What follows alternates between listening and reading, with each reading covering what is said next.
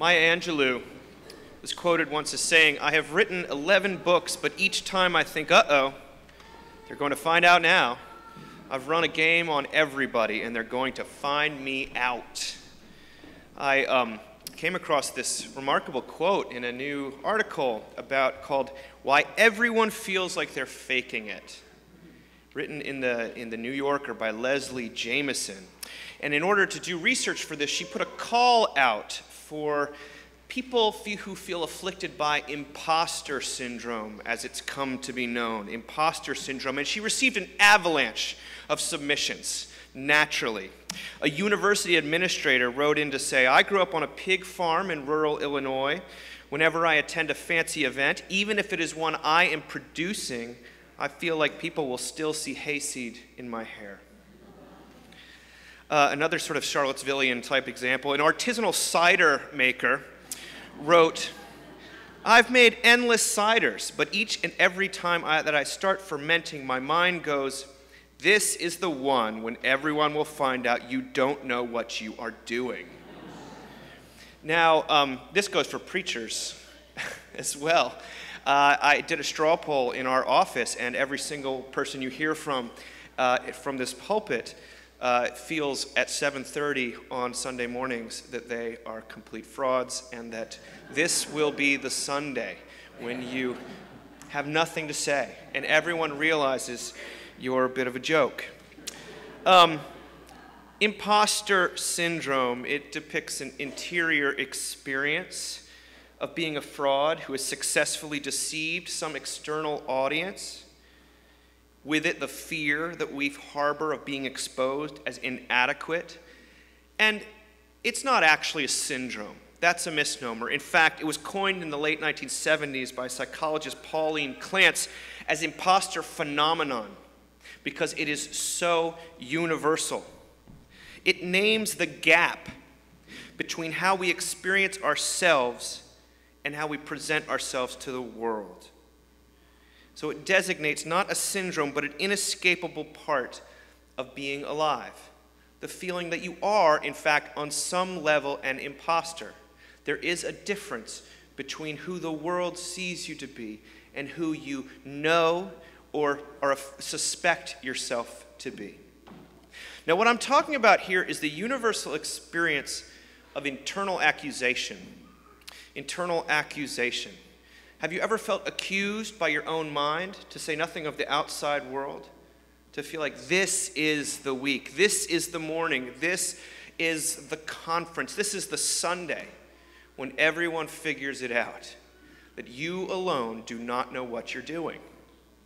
And it brings us very close to today's passage from St. Paul, which deals with the question of justification. This is sort of a legal term. And it's kind of highfalutin, it's a little daunting. But it's a question that lies not just at the heart of the Bible, but of life itself. To be justified is to be declared righteous. Now, you're really telling me that lies at the heart of all of our lives, Dave? Yes, I am. I admit that very few people, if I walked up to them on the street and asked them if the question of how they might be justified before a holy and righteous God kept them up at night, most would say, no, that doesn't register, Dave. But if I asked if they struggle with their own sense of being enough, if they struggle with some abiding internal accusation, I think the results would be substantially confirmatory.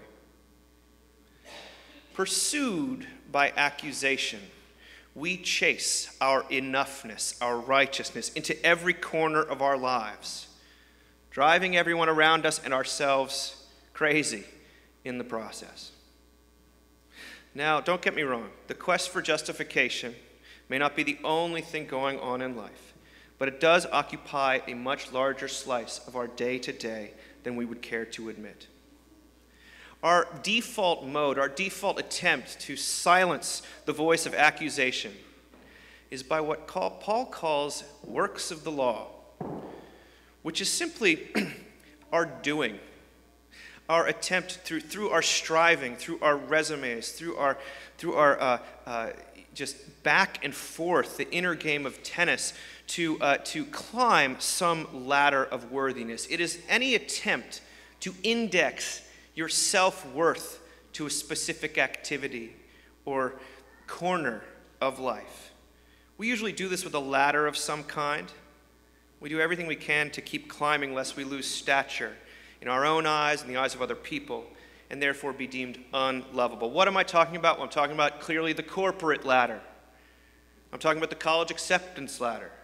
I'm also talking about the parenting ladder, the thinness ladder, the social ladder, social climbing, the influence ladder, social media, the school pickup line ladder, the real estate zip code ladder, square footage ladder, the sustainability ladder, the enviable vacations ladder, the inclusivity ladder. I don't know what it is for you. Everyone's got different ones that they're climbing on. Many of us have multiple. But we can take anything and turn it into a ladder, right? Today I think there's something called the struggle ladder. Whose struggle has been harder in life? Mine has clearly been harder than yours. Not, right? I mean, but there's an implicit contest. But life is not a struggle contest, as we know. And yet we treat it that way. There's the diagnosis ladder, I think, sometimes. I'm justified by my diagnosis. We can construct a ladder out of pretty much anything and come to find out that the higher we climb, the longer they get, the longer the space between rungs, and the more focused we remain on ourselves rather than on the needs of our neighbors or our loved ones. And as imposter syndrome illustrates, this mode of answering the voice of accusation simply doesn't work. Paul says the law brings wrath, which is to say, repeated success. All of the sociologists and psychologists who studied imposter phenomenon have noted, repeated success do not break the cycle of imposter syndrome. All that frenzied effort and mental calculations that go into our preventing the discovery of inadequacy ultimately just reinforce the belief in the inadequate, fraudulent self. Clearly it worked this time, so I better just re-up and try even harder the next time to keep fooling everyone. Dr. Clance, who studied this phenomenon originally, has seen clients healed not by success, aka climbing a ladder, but by the kind of resonance with other imposters. Hearing stories of perceived and real impostorship is the only road to healing. Now, I caught a glimpse of this past summer. My wife knows everything about podcasts, and so she filters them and sends me the good ones, and along with Philip Lorish out there. And they told me to listen to this podcast called Dead Eyes. Do you know this podcast, Dead Eyes? Well, it's about a comedian named Connor Ratcliffe who was cast in the 2001 production of Band of Brothers. Have you seen Band of Brothers, HBO, Tom Hanks, World War II? Amazing, right? Epic. Everyone loves it. Well, Connor was cast, and he had a speaking line, and he thought this was his next rung on the ladder of success. They flew him to Belgium. He filmed the scene. He thought, oh my gosh, the world is my oyster. But then they viewed the dailies. And he gets a call, and he says, Connor, you need to come in and meet with us, the casting director. And she says, Connor, unfortunately, I've received word from Tom Hanks himself that you are to be recast your part. You have, in Tom's words, dead eyes. And so the whole podcast is one man's journey to understand why he was fired by Tom Hanks for having dead eyes. And the whole 3 seasons of this are him interviewing people who've got other stories of rejection and falling off the ladder, and how these have actually been more formative. The best one, my favorite, is the one that Judd Apatow, the writer and director, famous guy, gives. He talks about being cast as a comedian in a reality TV show, doing an audition for this in the 90s that was being produced by Jim Henson. And he thought the audition goes well, but then he's told that Henson wants to use some of his ideas, but that he himself will not be cast because he, quote unquote, lacks warmth. And he says, you got to understand, I was just told by Kermit the Frog that I lack warmth. The man who taught me to read on Sesame Street accused me. Now, anytime we receive some bit of feedback like that, to the extent it resonates with our own internal accusation, we will be destroyed. In Apato's case, though, it led him to always give actors multiple auditions because he knew they might come off as lacking warmth the first time around. And you listen to these guys share these stories, and you have this tremendous outpouring of compassion and identification and love, and you realize that, in fact, the good things in life are not always found at the top of those ladders, but in the admission of defeat, rejection, and yes, even impostorship. And yet, it could be that fellowship at the bottom of the ladder is a good start. But is it? Well, is it enough? I don't know.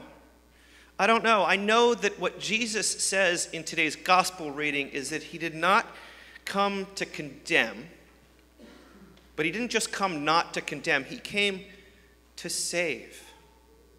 He did not come to accuse, but to justify, and not to justify those who have their act together, for whom there's no gap, but for those who would be declared ungodly, which includes Connor, which includes Judd, which includes, I hope, me. One of my favorite memes that's been circulating is, if God did not send Jesus to condemn the world, he probably didn't send you either.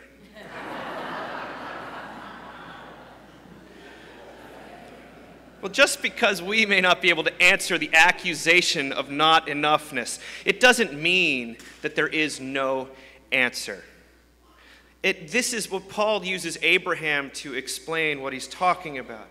He lifts up a person for whom was received a blessing from God, a promise from God that was not a result of his obedience or his works or his goodness, but simply of his belief that his enoughness, his righteousness was a gift of God given to him in spite of his lack of qualification. The promise, Paul tells us, rests on grace, not on effort. The promise depends on the one who makes it, not the one to whom it is made. And this is justification by grace through faith.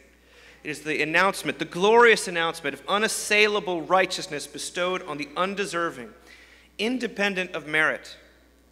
It is enoughness given freely to those who insist on paying, but at great cost to the giver, God himself, who, in the form of his Son, Christ, silenced the only accusation that truly matters.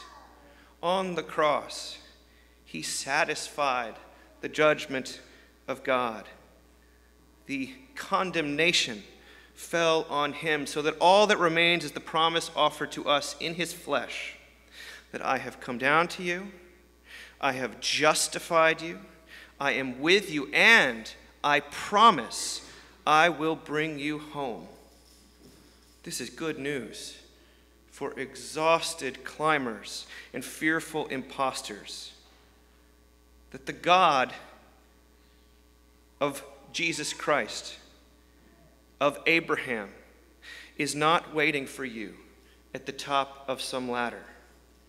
He is no impostor when he says to you, without fingers crossed and at full volume, I am here with you right now, wherever you may find yourself, even at the bottom of the ladder. Amen.